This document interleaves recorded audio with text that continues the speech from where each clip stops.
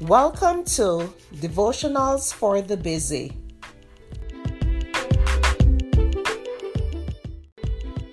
The topic for today is Let Go of the Past, Look to Your Future.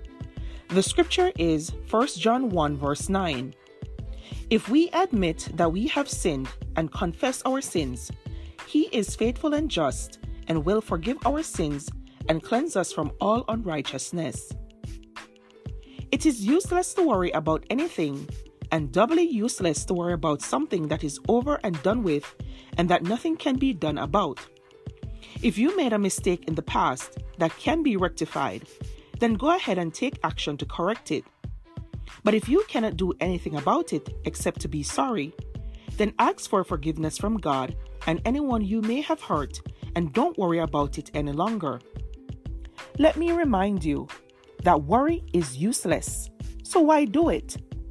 God has given us wisdom, and a wise person will not spend their time doing something that produces nothing of any value.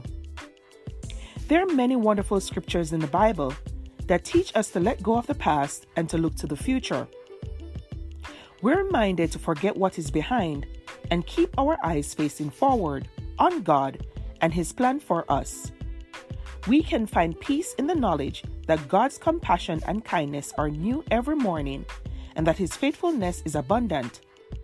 Also, we must never forget that He is able to overcome our mistakes and do far more than we could ever imagine He could do for us. God has provided a way for your past to have zero power over you, but it is up to you to receive His gracious gifts of forgiveness, mercy, and a new beginning. Don't allow mistakes in your past to fester and threaten your future. When you ask God to forgive you for something you have done wrong, He is faithful and just to do it. He continuously cleanses us from all unrighteousness. It's forgiven and forgotten, but you must do the same. Thank you for listening to Devotionals for the Busy.